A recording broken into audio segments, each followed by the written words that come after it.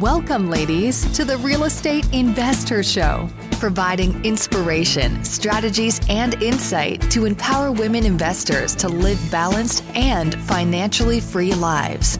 Now, here are your co-hosts, Liz and Andressa. So in today's episode, ladies, we have Dana Dunford. She is a tech whiz, and we got into so many great things around self-management. And I know some people run from self-management, but we talked a lot about how to actually be successful, right? And in self-management. And one of the things I think was most helpful was really taking the emotions out of our decisions. And she gives some great, ideas and ways of thinking about that to our listeners during this episode. Yeah, I think what I really appreciate about it is she says something that was very powerful to me. She was like, you want to run your business, your portfolio as a business, as if your tenants don't even know if you are self-managing it or if you have a property management company. So that's the level, right, that you want your tenants to perceive of you. And she gives you exactly like what are the areas that you should consider and the tools that you should consider when choosing self-manage. It's not for everybody, but it is for a lot of people. So if you are one of them, check this episode out. Interest rates are sky high in 2023, and buying a rental property means you could get stuck with an 8, 9, or 10% mortgage rate. But what about a 2.99% rate with Rent to Retirement? Rent to Retirement has 2.99% seller financing available on turnkey properties. You heard that right. That's a seller-financed 2.99% interest rate with an average cash flow of over $900 per month. Plus, they've got options where you can put as little as 5% down with no PMI. As the nation's leading turnkey investment company, Rent to Retirement helps investors build headache-free, high cash flow rental portfolios. And since their properties are fully turnkey, newly built or renovated, leased, and managed, anyone can invest, even those who aren't into landlording. So what are you waiting for? This 2.99% rate deal won't last long. To learn more, visit renttoretirement.com. That's renttoretirement.com. Or text REI to 33777. Again, text REI to 33777. Top real estate investors love to talk about how they save so much on taxes. But how are they able to build rental property empires while skirting Uncle Sam? 1031 exchanges. 1031 exchanges allow you to defer capital gains taxes while you sell an investment property, exchanging your old property for a bigger, better one and avoiding the tax man while you do it. And that's where First American Exchange Company comes in. They're the leaders in 1031 exchanges. Whether you're a seasoned investor or just starting, First American Exchange can help you with simple rental property exchanges, complex commercial real estate investments, reverse exchanges, and more. Don't let your taxes eat into your profits. Visit First American Exchange Company at firstexchange.com. Or call them at 800-556-2520. That's firstexchange.com or 800-556-2520. Keep your money in your pocket and propel your portfolio further at firstexchange.com. First American Exchange Company does not provide tax or legal advice. Consult your financial, real estate, tax, or legal advisor about your circumstances. First American Exchange Company. Safe, smart, secure. Welcome back, ladies. This is Liz. And this is Andressa. Welcome back to the Real Estate Investor Show, where we are on a very big mission, right, Andressa, to empower women to live a financially free and balanced life. And we don't say that lightly because it's every day is a little different. There's a lot happening in all of our worlds. So just to say, well, I'm financially free and it's balanced perfectly all the time is complete nonsense. We know that. But we want more of that in our life, and we strive for that, right? It's like a vision. So we get that, ladies listening. Right, Andressa? Yes. I heard this another day, and I thought it was very cool, like comparing ourselves with trees. So we do expect the trees to produce fruits and the entire year. So why do we expect us to produce every single day when the weather changes or when circumstances change? So I was like, oh, that's a very cool, expectations. We change as the seasons change in our lives, like the trees. I like that. And it's an evolving mechanism. So, Dana, thank you so much for being on our show. We're so appreciative of you joining us today, joining our community and our podcast community and just sharing your knowledge with us. So thanks so much for being here. Yeah, thanks for having me. Excited to jump into Dana's, just all her expertise. She's got such a great background. I'm so excited. I have so many questions we have prepped for her. But before we go there, as we do each week, again, thanks so much for being on this journey with us. We say it's a journey because it is. And Justin and I are super committed to giving you value with everything we're up to in all the different areas of our growing community and business and everything. Quick little, we do always do like a quick banter, right, Andressa? Just a quick little something that's coming up for us. Yeah. Something that happened. What happened? Something what happened? Lots of things happening. I don't know about you, personally and professionally, all really good things. But I wanted to share a quick event that we spoke at recently, and it was for a group of real estate agents. And it was a very large group of agents. And we spoke and we asked the crowd how many women invest in real estate. These are all pretty seasoned agents too. And about 10, 15 hands went up. And that was very telling for us. I was quite honestly very surprised, and like, whoa, these are real estate agents, right? These are women who are very successful agents. And yet just a handful of women are actually building their own wealth. So, as Andressa and I have evolved, just this year, we actually launched an Investor EXP team for the very reason, so we can help women grow their agent business and grow their wealth and their portfolio. And it's just really important for Andressa and I, not just to grow our business, but to really help women grow their wealth. That's what we're about beyond anything else, quite honestly. And I just really excited by that. A lot of women don't know we're doing this. So if you're looking at change brokerages or you want to grow your agent business and your wealth, learn more about what we're up to. You can check it out on our website. We have a great partner in this endeavor, Jonna Weber. I just wanted to mention that because, like I said, so many women were so committed to helping you grow your wealth, and it looks so differently to so many women. And we are just so committed to that. So I just wanted to mention that, Andressa, if you have anything to add. Yeah, I think I was very surprised. And I had conversations with them and I was like, help me to understand. So do you work with investors? And say, yep. It's like, so you see it. You see them buying it. You see them selling it. You see them renting it. It's like, yeah, I am the seller's representative as well. I was like, so how much was made? He's like, yep. I was like, so what it is that is holding you back? I think that's the answer, the most common answer. I don't feel confident going in by myself. Yeah. I feel that I already have too much on my plate.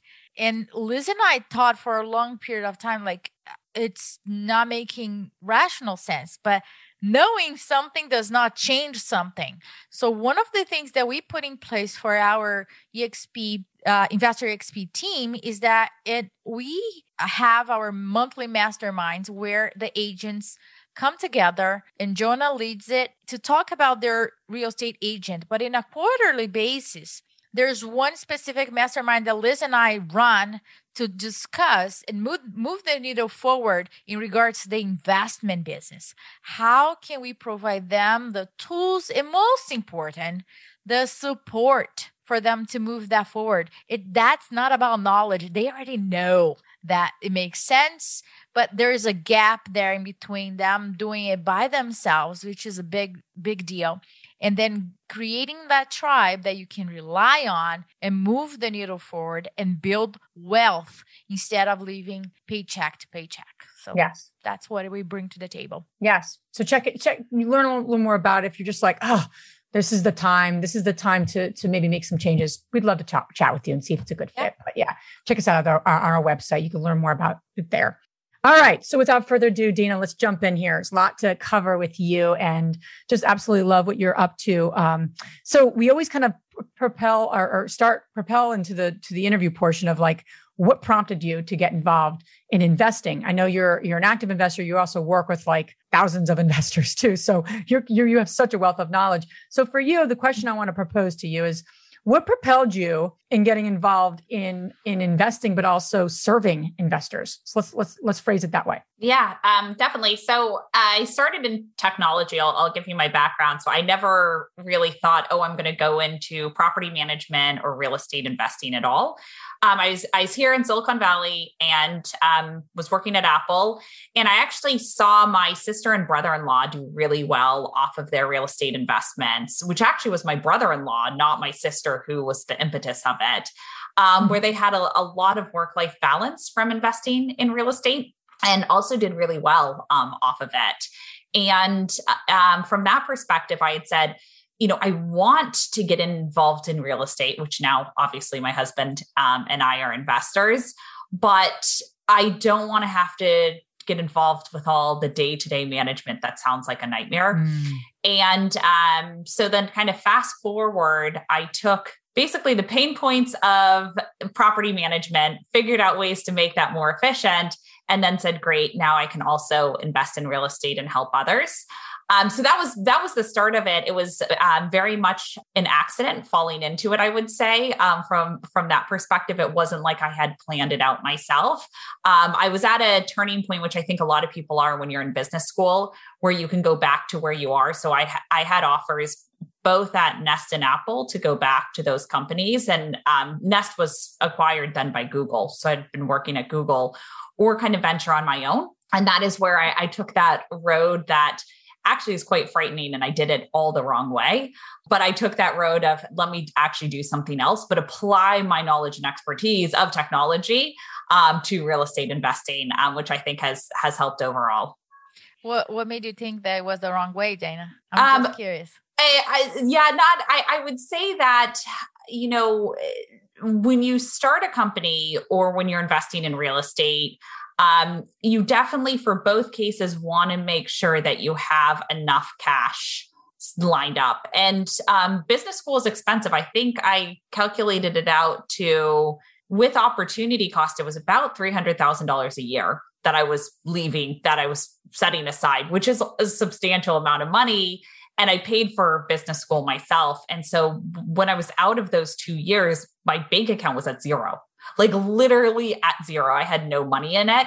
And I think that's a hard place to be. And so, sometimes I think, maybe I should have gone back to Apple or Nest for a while before diving into real estate, property management, and real estate investing. I mean, now in hindsight, I'm glad I did it. But at the time, it did feel a lot rougher than the alternative. But you took it's so interesting because I think that way too in the path me and my husband took. Like, what if he just stayed at his job a little longer? We wouldn't have been as stressed. Like, you think those things in hindsight, of course, right? You certainly think about it sometimes in the moment, but in hindsight, but you wouldn't have maybe grown the business that you've grown, right? The way you did had that not happened the way it did, right? And I think someone told me that once and I was saying something, it took me a lot. It's like, you wouldn't have had those experiences and you're not be able to help other people if it all kind of went as smooth as you, quote unquote, thought it should have went, And I'm like, that's a really good point, So for your journey, you start this business, you're working with so many landlords, and who are self-managing. I think the statistic you said, right, is like 72% of rental properties are self-managed, which is like so high. I didn't know it was that high, to be honest with you.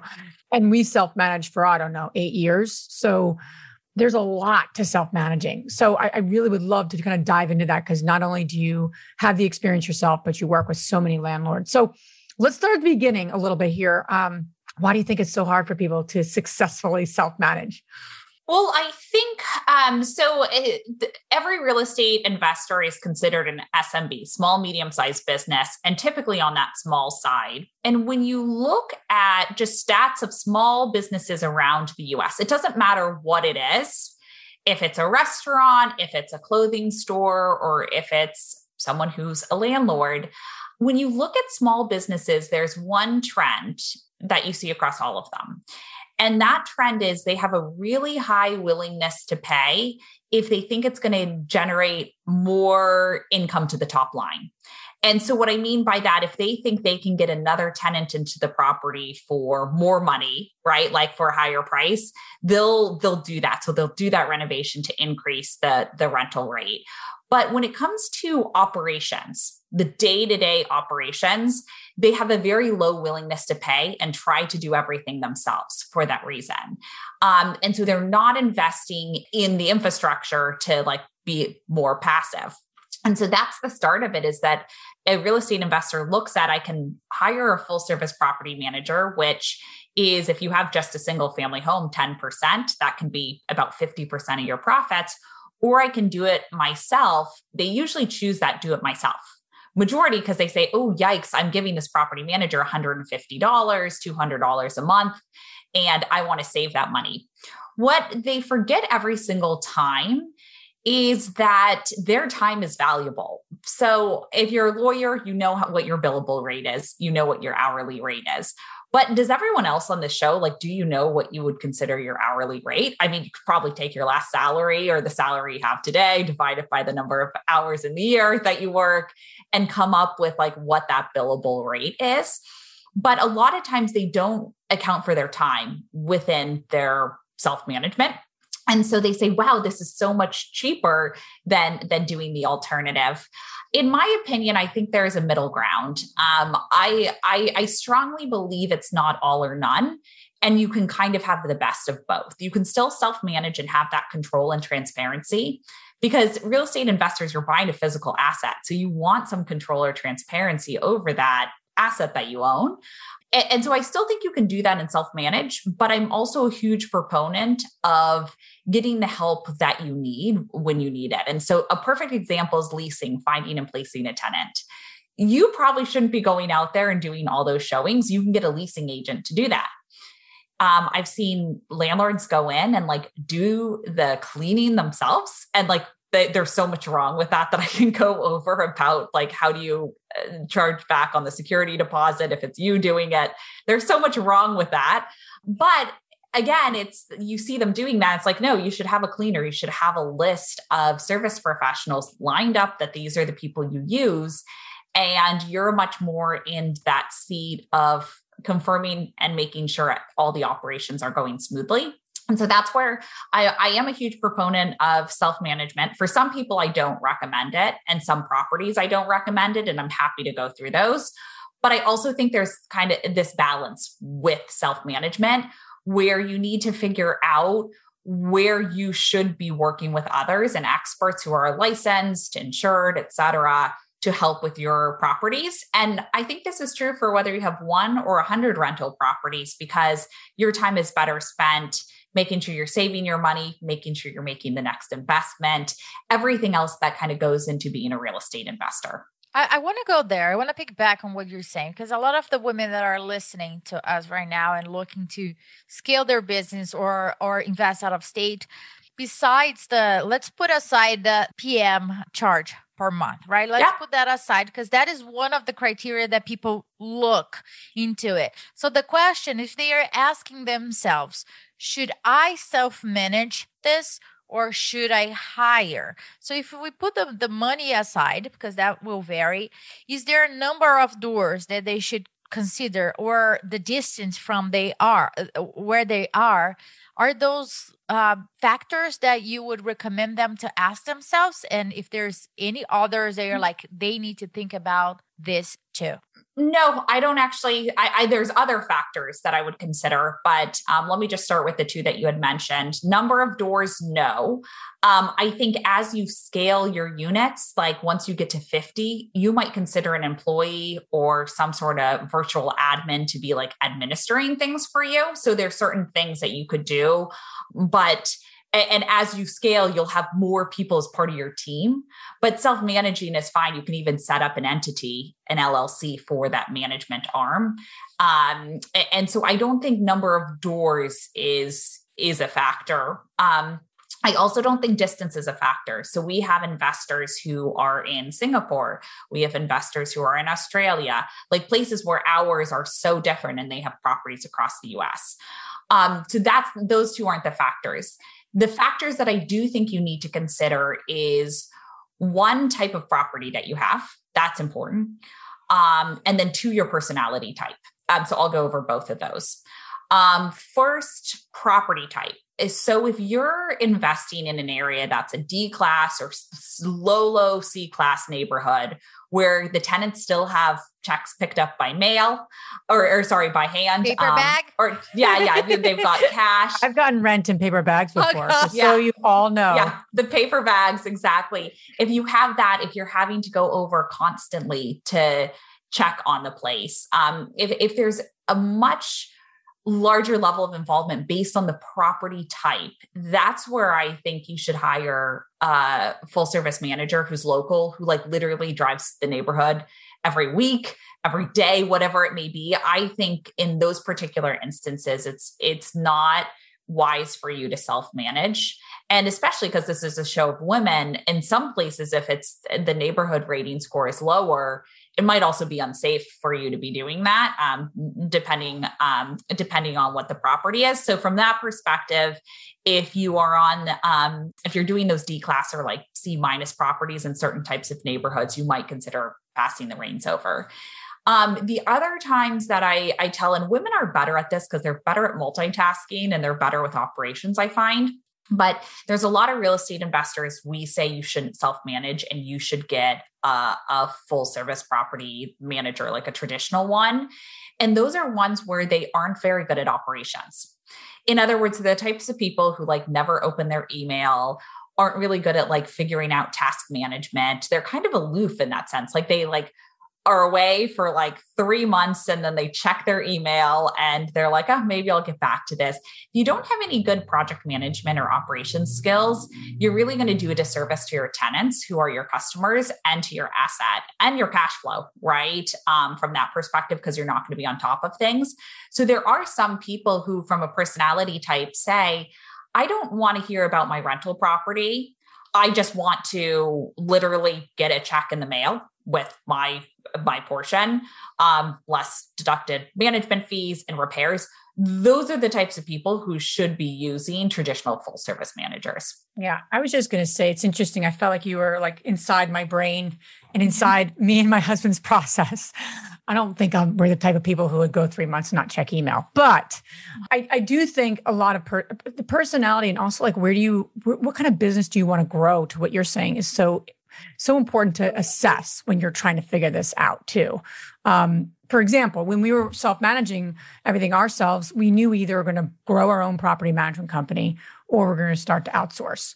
And we started to outsource for the very reason of just like, and my husband, to my credit, usually is my credit, said, I'm going to hire someone who's going to manage that 49 unit.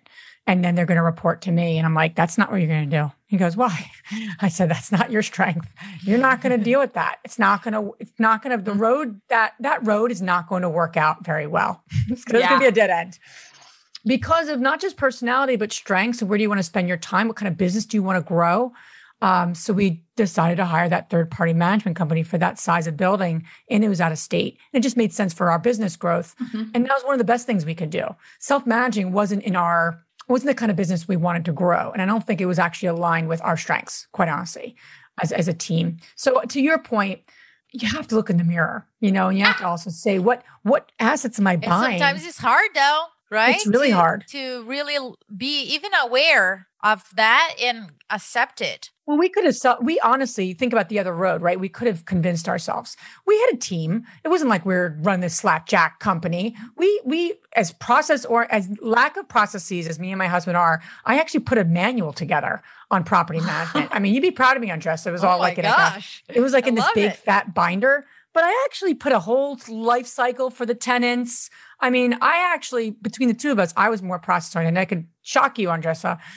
But that was in my. Proud of you. I'm like, I knew you had that little seed inside. I have a little seed in me, but it's not. It's not our core genius, and I think that's the bigger question, Dana. You're making a reference to, and I think it has to do with what kind of portfolio you're looking to build. Yeah, and there's so many people who self-manage and they keep most of the money, and because of the size of property, everything it just works. Other people, it's like, okay, this is going to be the worst thing I can do. So, to your point, personality, type of asset, and type of environment, I think are great criteria to go. So let's go down the self-management path, because I think that does make sense for so many people. Let's talk about like when you think about the landlords you've worked with, what does it take to, and I love your idea around operations. What does it take to really run, a successful operation, right? And they may have 10 doors, they may have 5 doors, right? A lot of women have 50 doors. It doesn't really matter how many doors, but what does it mean to run a professional, shop, as you referred to it when we were, connecting prior to this? I like that term. And I don't know, Jess and I work with so many women who just run this as, a side hustle. So they're not putting the professionalness into it yet. That's going to be the very thing that is going to be their Achilles heel if they don't deal with it. So walk us through a little bit what that looks like to kind of set up and run a professional shop. Yeah, you have to think of it like running a business. And so what I mean by that is you're going to build a team. It might be a small team. It might just be you and your husband to start with, or a partner that you co-invested with. Or it might be you guys plus your service professionals or plus a leasing agent, but you want to build a team. And to your point, Liz, you want to build off of strengths. So things you're very good at. So know what gets you out of bed and what you love doing. So most real estate investors, I actually find, love financials. They love to control the financials. They love to look at the books and see, how they're performing with their real estate investments. But things like plumbing calls and, a call from a tenant that the lights aren't working, having to troubleshoot and go through that, they don't want to do. So I think from that perspective, it's figuring out when you're running a professional shop, what you're good at doing and doing that well. And then what you're not doing, building a team that can help you. And I'm not talking about a full-time team, right? You can have someone like a handyman can be part of your team, but they don't work exclusively for you. But when you do that, it's just like when you're at your job and you're interviewing someone, it's the same exact process. You want to have questions of what is important to me with these folks and how do I interview and make sure that I'm bringing the right people onto my team that I trust and I know that they're going to do a great job. The second thing, which I think is incredibly important and surprisingly, I'm shocked by how many landlords don't do it, is taking the emotion out of landlording. And I say that because with running your operations, everything goes back to the lease agreement and what the lease agreement states. And there's always going to be situations where it's, hey, I have a pet in the property and I'm not supposed to, or whatever. And landlords getting so emotional. I can't believe they did this. They told me they didn't have a pet and now they have one. It's like, you can't let emotion get into this. This is a professional shop. And how I see it is they write responses to tenants that are like completely inappropriate, like very aggressive, right? As if they are in a family group. Yeah, exactly. And it's like WhatsApp. Yeah. And from that perspective, it's like, no, you should draft something that's very kind, referring back to the lease agreement. And that's a violation of lease agreement. Post the notice of lease violation. Like, there's a process with property management, which I love. And there's the legally binding document, which I love, because you can always just refer back to that and be like, hey, it's not my rules. It's the legally binding documents rules.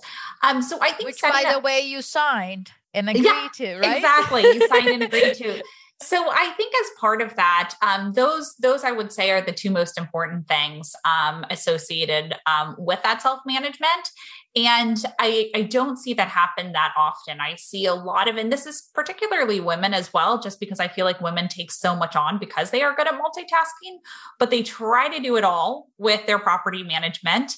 And then they get very emotional about when something goes wrong, rather than saying, I am the managing member of this LLC where the property is. I, as the managing member, need to oversee the LLC. The LLC owns it. I don't have emotion with it. It's the LLC that owns it. And I need to refer back to the documents, what we have. I need to strengthen those documents, working with a real estate attorney if they're not good enough, and really taking emotion out of it and coming up with, to Liz's point, the binder of like the systematic process. And the best landlords I find really do have that, where they're very professional throughout the process from that perspective. So I would say that those are the things that I think are most important.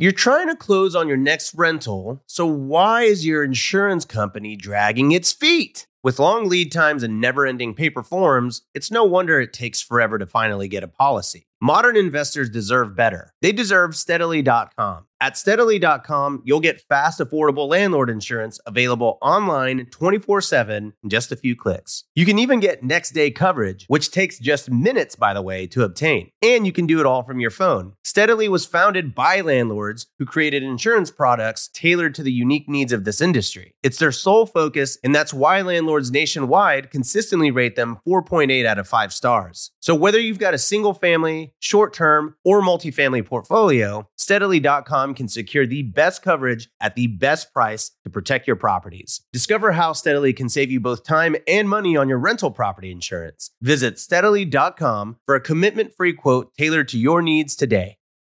The dream of owning a vacation home can be daunting. From finding the best guests, to the maintenance, to organizing the cleaners after every guest stay, with Vacasa, they make that dream into a reality. As a full-service vacation home management company with vacation homes in key destinations across the U.S., they know a thing about how to make owning a vacation home easy and profitable. On top of proactive property maintenance visits by professional local teams, a hospitality-driven booking platform, and around-the-clock support, Vacasa earns homeowners an average of 20% more revenue from their vacation homes. Vacasa is always thinking of ways to simplify the vacation home owning experience by putting your home to work for you. If you're looking to make more from your vacation home, work with the reliable property manager, and finally have peace of mind, partner with Vacasa at vacasa.com/biggerpockets. That's vacasa.com/biggerpockets.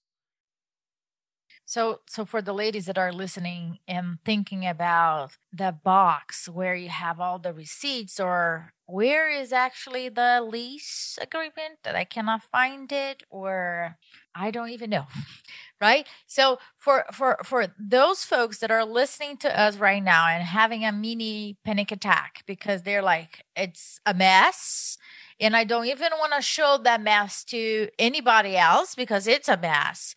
And even thinking about putting those processes together is also overwhelming to them. They're like, there's so many. I might as well not even look at it and just pray to God that we'll make cash flow at the end of the month. So if we can break it down to them, where they can start to organize whatever situation that they have, how they can start the process of becoming a business owner from that landlording perspective, where would you say is the first thing that they should gather and look at and handle it first? Well, I think from that perspective, I mean, they obviously need systems and tools in place that just automate that and help make sure you have a lease uploaded and stuff like that. But I think it starts with themselves. Someone who is that disorganized, where they don't have the lease contracts in place, they don't have everything set up. I would actually, to Liz's point, take a look in the mirror and say, is this something I want to do?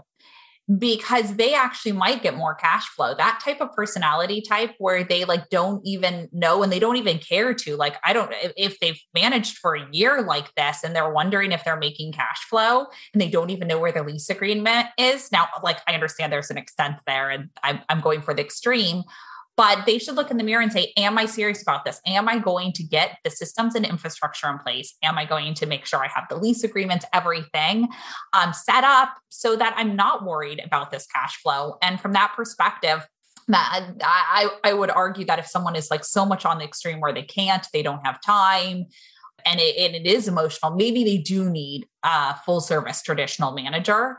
And that's where we would tell people like, hey, we're not for you. Like, you should go to someone else if it's at that extreme.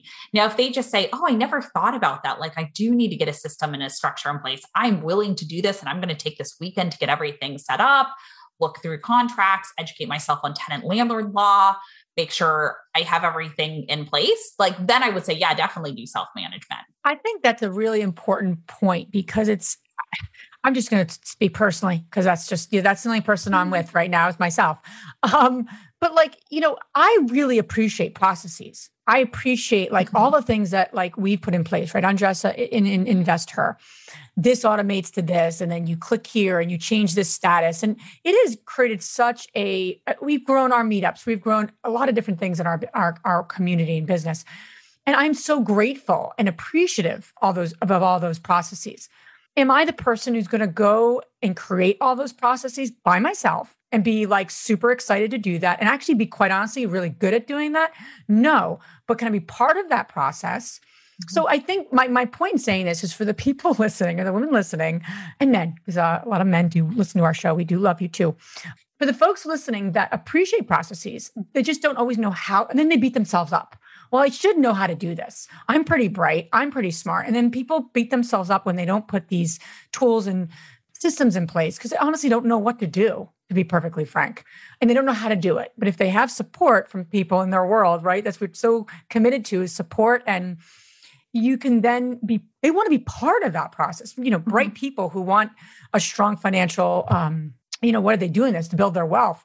They want the same things. They don't give themselves enough credit where they can contribute and also allowing other people to help and getting those pieces in place. Don't beat yourself up for not doing. I did that for a long time. I'm just speaking personally. I'm like, I should know how to do this. I'm a bright person. I went to Penn for graduate school. I should know how to do this. What a moron. And I would have loved negative self-talk.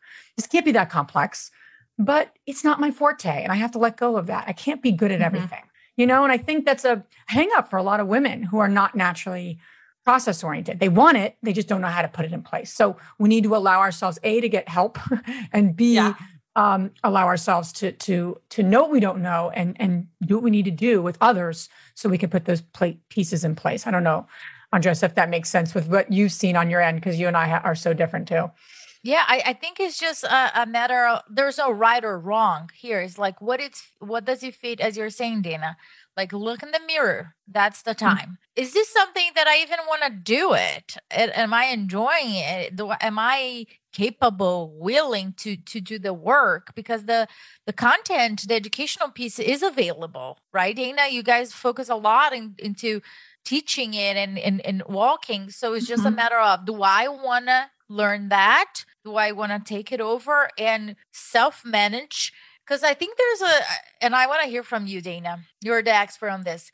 Self-manage, I think that you can break down in two parts, right? Self-manage, like sloppy self-manage. Yeah. And then the professional self-manage. And I think we are talking here about how can you truly successfully self-manage a property, which looks very different from the common perception of you do the way that you think. Yeah. Oh, that's just my way of doing it. Yeah. And if you professionally self-manage, your tenants, who I consider as your customers, will think that you are using a full service professional manager. Like that is the extent of what self-management successfully looks like.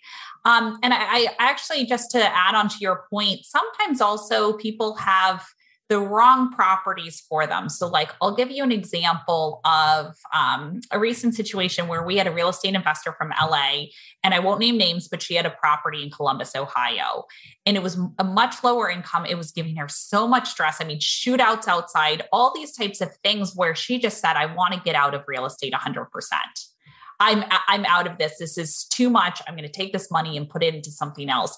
One, there were problems with organization and stuff. But two, I think it was that point that you had mentioned, she didn't know what to do next.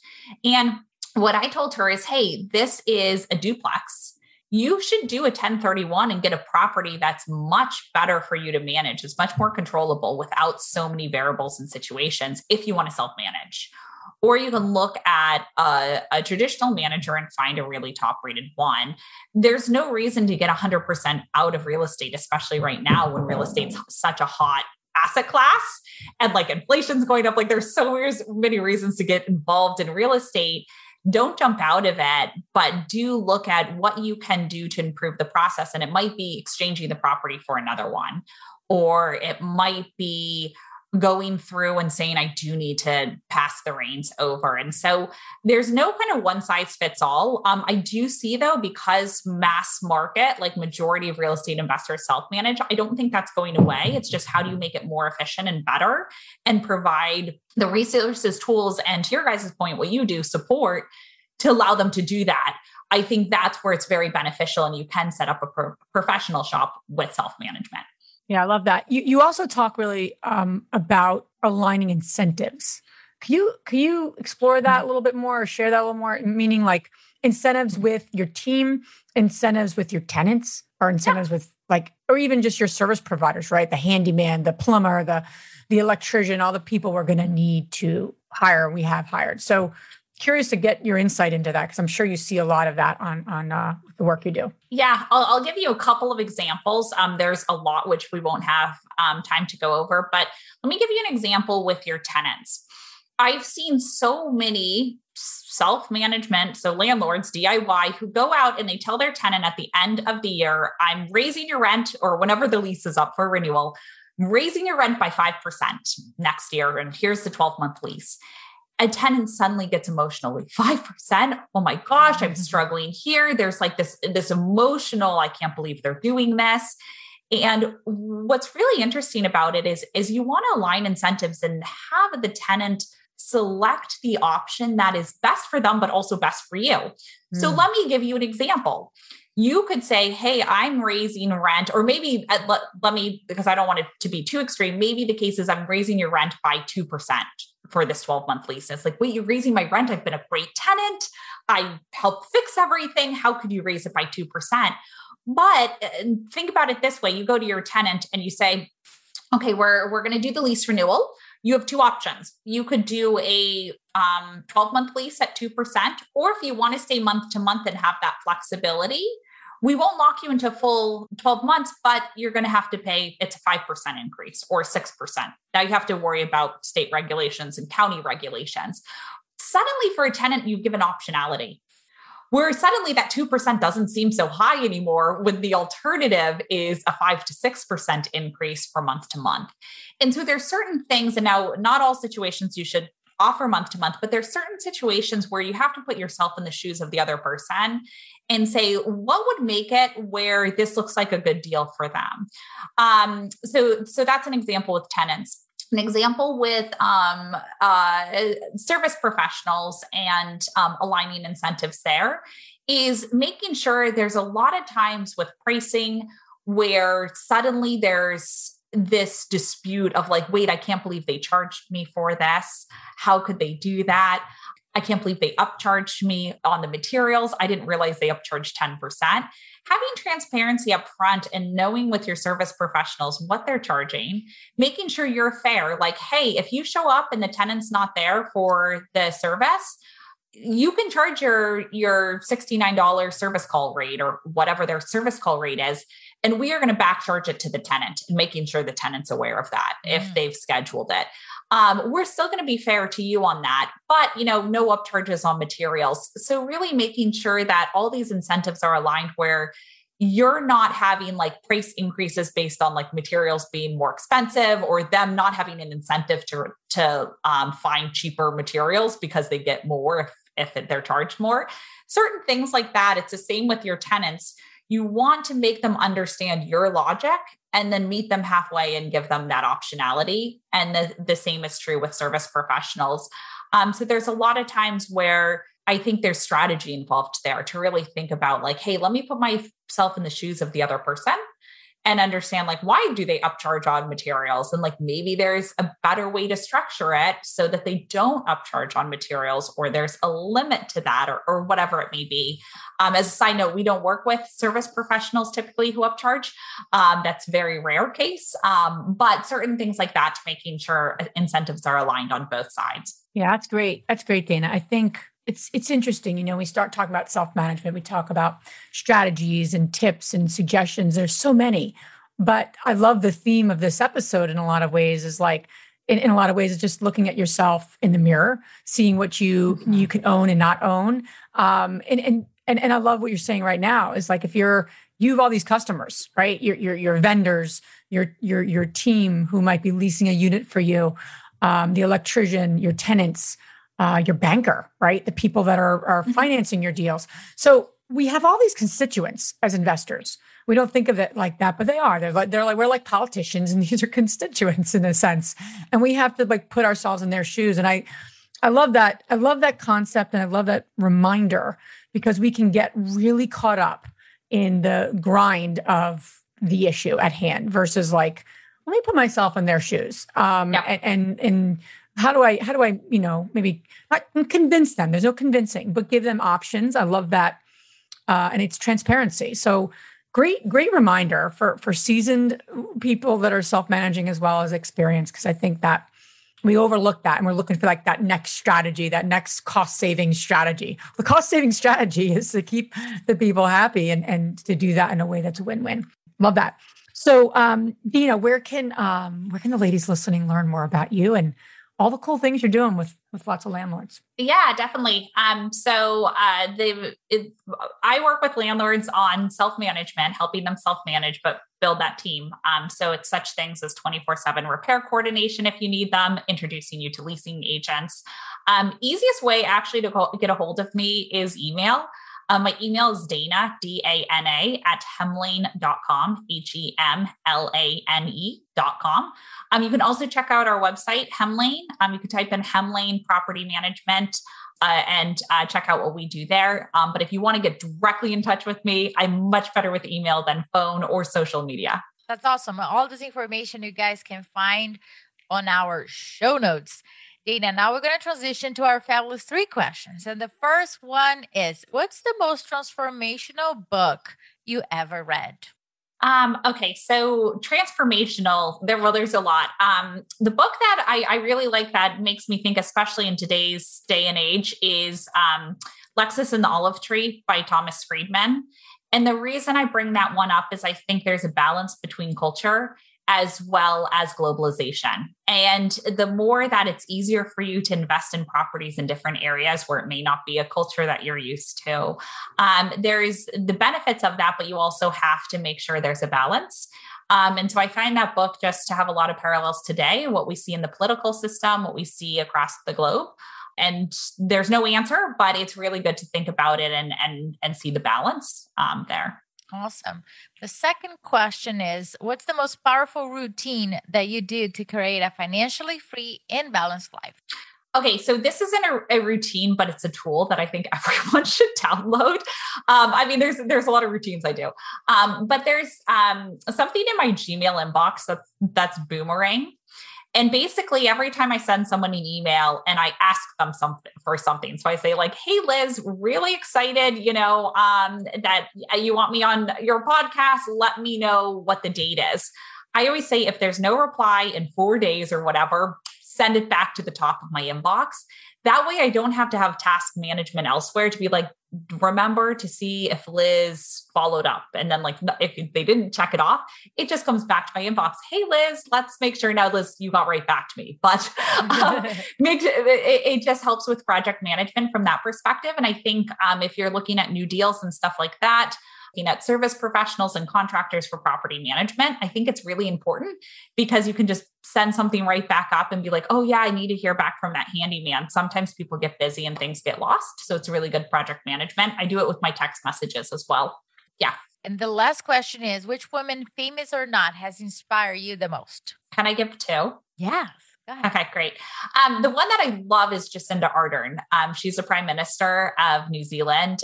First of all, I felt like I love her so much. I gotta say it. She handled COVID really well for the country. On top of that, I think she leads by example and has a personality that you want that personality. She's so kind and nice, but also incredibly smart and witty.